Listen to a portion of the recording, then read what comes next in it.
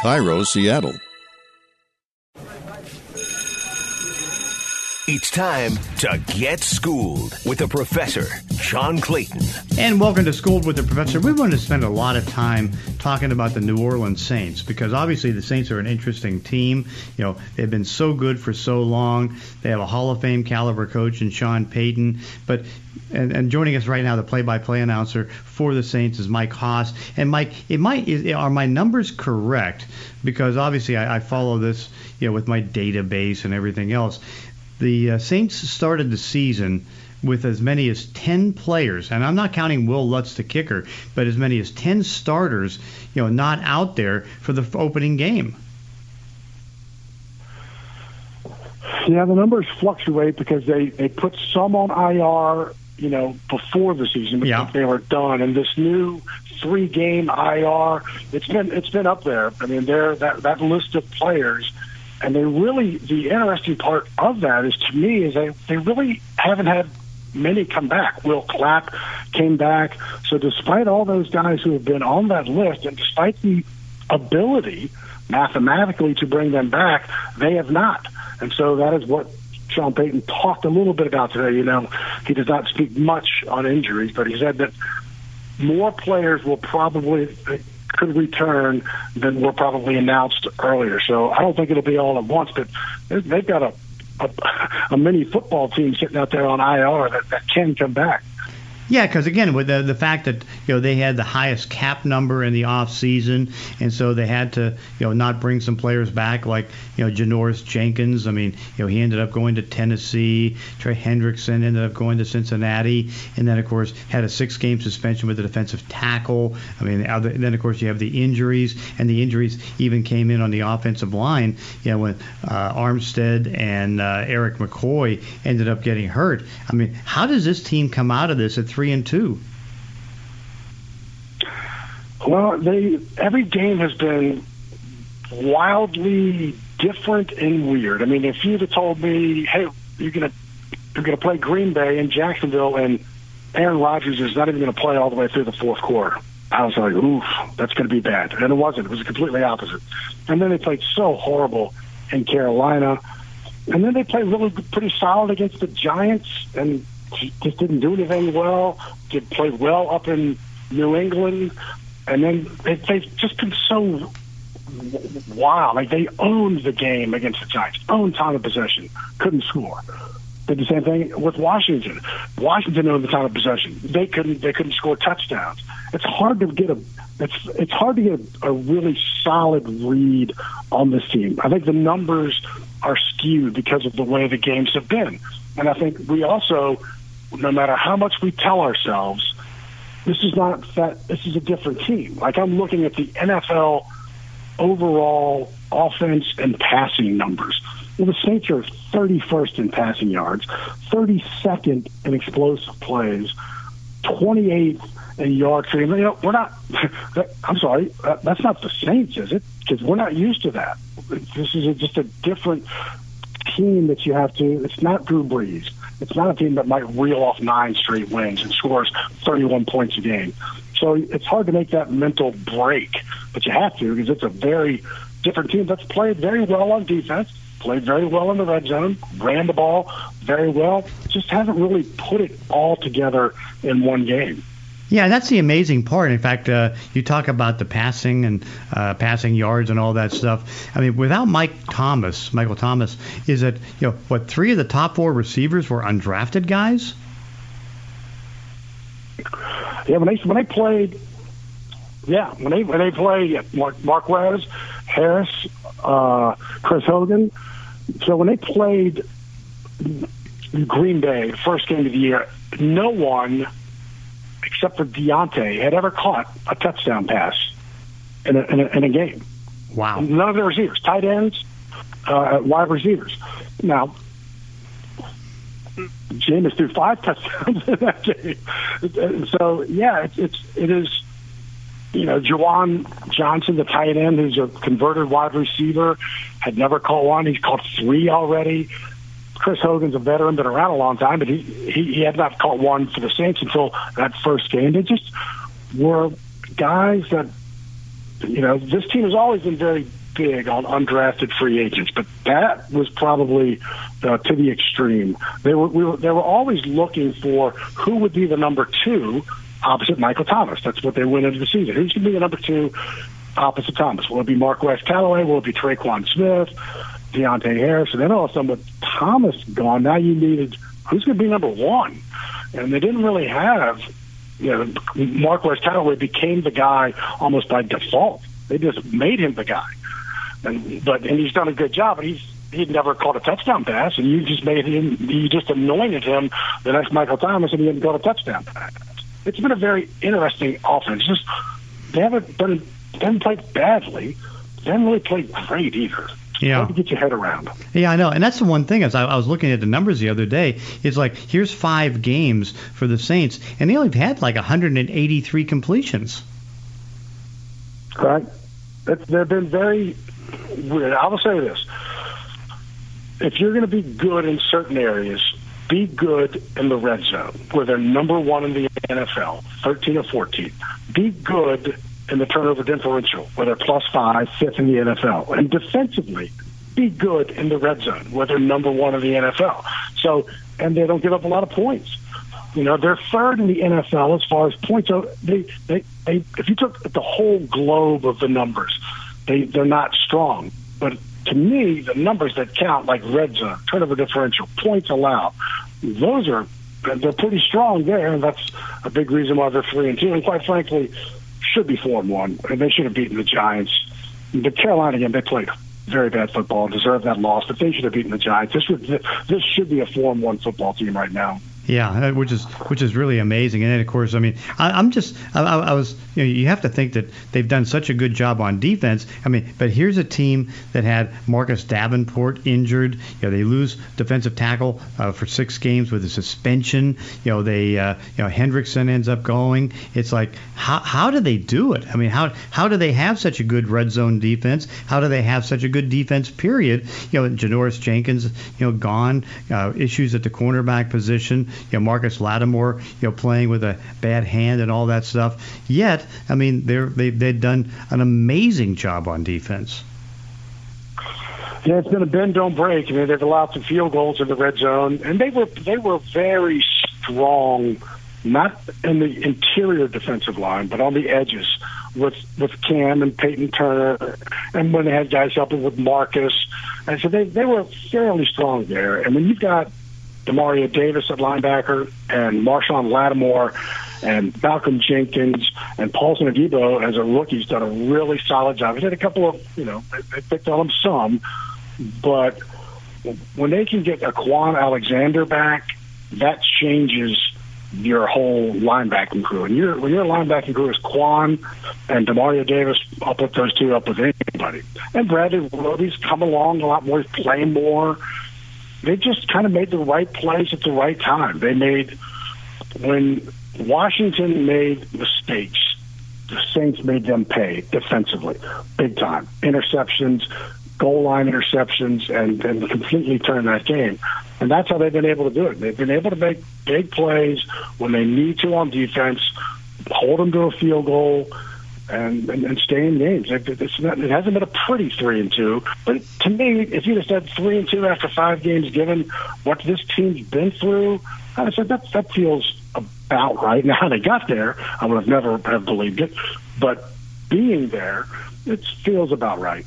Yeah, and of course, I mean, the amazing part is, having to move to Dallas and practice there for as long as they had to do, have the opening game in Jacksonville. I mean, they've, and Sean Payton has survived a lot as this team with what they've had for adversity. Because I think, and you know Sean probably better than I do, I know that Sean loves that aspect. The whole hurricane thing was atrocious and terrible and tragic. The silver lining from a football-only aspect is that he kept that football team, and he had them all. It was like a mini training camp for a month. Nothing but football every day. Football, football, football. They lived together.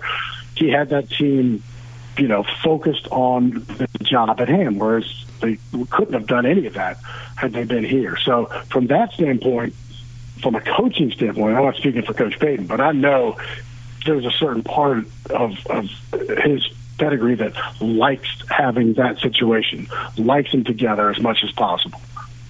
No question, and again, he's such a great coach, and has his team still in the competitive standpoint. How do you look at the Jameis Winston move and how he's doing so far in his first 5 games?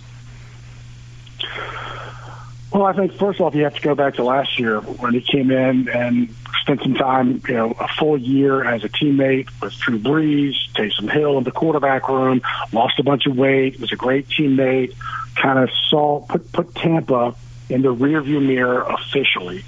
And he's been a great leader. I mean, his completion rate at 60%, probably not what he would like or what this team's used to, but he's thrown 12 touchdowns and 3 interceptions. And I think what the big transition for him, and we saw this with Teddy Bridgewater for 5 games in 2019, is it's a system. Run the system. We are not Tampa. We're not going to ask you to win it on your arm solely by yourself. Just run the system. And I think each game he gets more comfortable with it. He brings an elusiveness to the pocket that this team has not had in many years. He brings the ability to throw the deep ball that this team has really not had in recent years. Drake did a solid job, and arm strength not what it was 15 years ago, but who's this?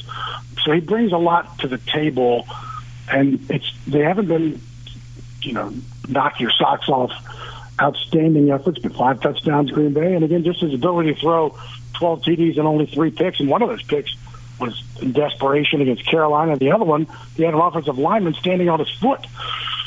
So I think he's been solid, and that's all this team really wanted at this juncture was a solid quarterback and run the system. Has Sean Payton been conservative with him? Because the one thing we've all noticed is that he doesn't throw a lot of passes in a game.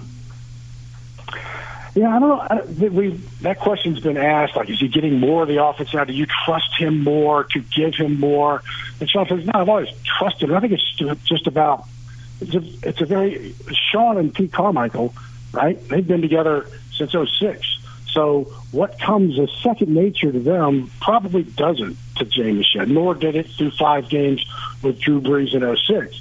So I don't think it's a trust thing. I think it's just a matter of the comfort level in the offense. And quite frankly, if you look at the Washington game, they lose Deontay Harris early and Taysom Hill not long after that. So if you think about who are my offensive weapons who I've got designed plays to, 2 of them just left the game. You lost one of your running backs, and you're really down to Alvin Kamara from that standpoint. So you didn't have a ton of plays to throw. So I think it's been a solid effort, and I don't think Sean is holding him back. He may be giving him more, and I also think that Jameis just feels more comfortable each week in and out. No question. How many plays pretty much are they using Taysom Hill, and how are they using him? Pretty much like last year. I mean, mostly running. It's a power right where he'll take the snap, automatically run off right guard with a lead block. They ran that against the Giants until they could stop it, and they didn't stop it. He scored 2 touchdowns. With the ability, the difference in my mind, and we've seen it some, but not much, is that Taysom Hill spent the entire training camp as a quarterback, where he had never done that before. So he entered this season as not just a utility player, but a guy who can come in and play quarterback and not just play one play and go right back out, but stay a couple of plays. And we've seen that once or twice where he can go in, stay a couple of plays. It's still probably 80-20 run to pass, but he certainly has the ability, because of what he did and because of how he worked this summer as a quarterback. I think the beauty of that is all you did was you still use him as a utility knife player, but he's a quarterback now. He's going to give you better production from that position should you want to use it. And I think the Saints will and use it more because it just makes them harder to defend. Yeah. If you've got a Taysom and a Jameis, but if you think Taysom's going to run it 80% of the time, they're not that hard to defend. I mean, it's still hard to stop, but offensively, it's not as hard to defend. I think we'll see more of him at quarterback throwing the ball in the final 11 games. That's merely my opinion. Yeah. I mean, it can be argued, again, it's like no detriment to Alvin Kamara that Derrick Henry right now is the best running back in the league, on the pace for 2 back-to-back 2,000 seasons. But it can be argued, at least in my opinion, that Alvin Kamara is the second best running back in the league. But this is a little bit of a different role for him this year because, in the past, he's been so important in the receiving game, catching the football, but now he's running it more to a point where he didn't have necessarily 1,000-yard numbers, but again, he's now on the pace to be able to get that. And so, what's changed in the role for Alvin Kamara? That's a good question. They don't throw. This football team lived and died for many years with the screen pass, the typical screen right, screen left. They don't throw it as much because he's not been nearly as successful. And he has 3 touchdowns receiving, but he's only got 15 receptions. He's only got 1 touchdown running, but he's had 94 attempts. What's amazing to me about Alvin is that most of the time they know he's going to run. They know he's going to get the ball, and he still gains 5, 6, 7 yards. That, to me, has been the most impressive part. And this football team has run the ball on first down against the Giants and against Washington extremely well. When they're averaging, about 5 yards a carry, 5, 6 yards a carry. So we're second down, it's 2nd and 4, 2nd and 3, 2nd and 5. And when this offense can do that, when they're not in a 3rd and 9, they're so much better. 2nd and 4, 3rd and 2. That plays so much more into a Sean Payton offense and the weapons that they have. But Kamara's, you're right, they've not relied on him receiving nearly as much as they have running the ball. But he's still Alvin. He still can't tackle him. I don't understand it, but you still can't tackle him. Yeah. Amazing. Final question. Explain the Green Bay game. How do the Green Bay Packers and Aaron Rodgers, go to Jacksonville, play New Orleans, and lose 38-3? I have no understanding about that. Believe me, I the play-by-play. I spent the week, really 2 weeks, preparing and looking at Green Bay and looking at the players and the personnel, and the Saints had a ton of people hurt, and I'm going, this just doesn't feel. And the Packers were going to have a lot of fans there, and they did. And the Saints just dominated the first half ball of, just controlled the ball. 15 play drives, 13 play drives, and got on top and then got pressure on Rodgers to where he threw some picks. And the picks were so costly because they flipped the field, 50-yard returns, 30-yard returns, leading to touchdowns. And before you know it, again, remember, Jameis threw for 148 yards, 5 touchdowns, 148 yards. So that's almost, unheard of. And the Packers, as we've seen since that game, are back to being the Packers that we thought they would be. And the Saints played the very next week, came out after the Packers game and played their worst game of the year. Now, they were without a lot of players, without coaches from COVID, so that was a weird game, but I cannot explain the Packers game. Yeah. If they played tomorrow, I feel like it would be a totally different game. But that game, everything went right for the Saints. Everything went poorly for the Packers. But that's because of the way the Saints played. I don't want to take anything away from the Saints. They just dominated the line of scrimmage, offense and defense. Mike Haas, great evaluation and great information about the Saints. Thank you for joining us here on Schooled with the Professor. Thank you very much. Have a great day and talk to you soon. And that does it for this week's podcast. In between episodes, you can follow me on Twitter at Clayton ESPN. If you enjoy these weekly one-on-one conversations, consider leaving a review on iTunes or wherever you're listening to the show. Thanks for listening. See you next time on Schooled with the Professor.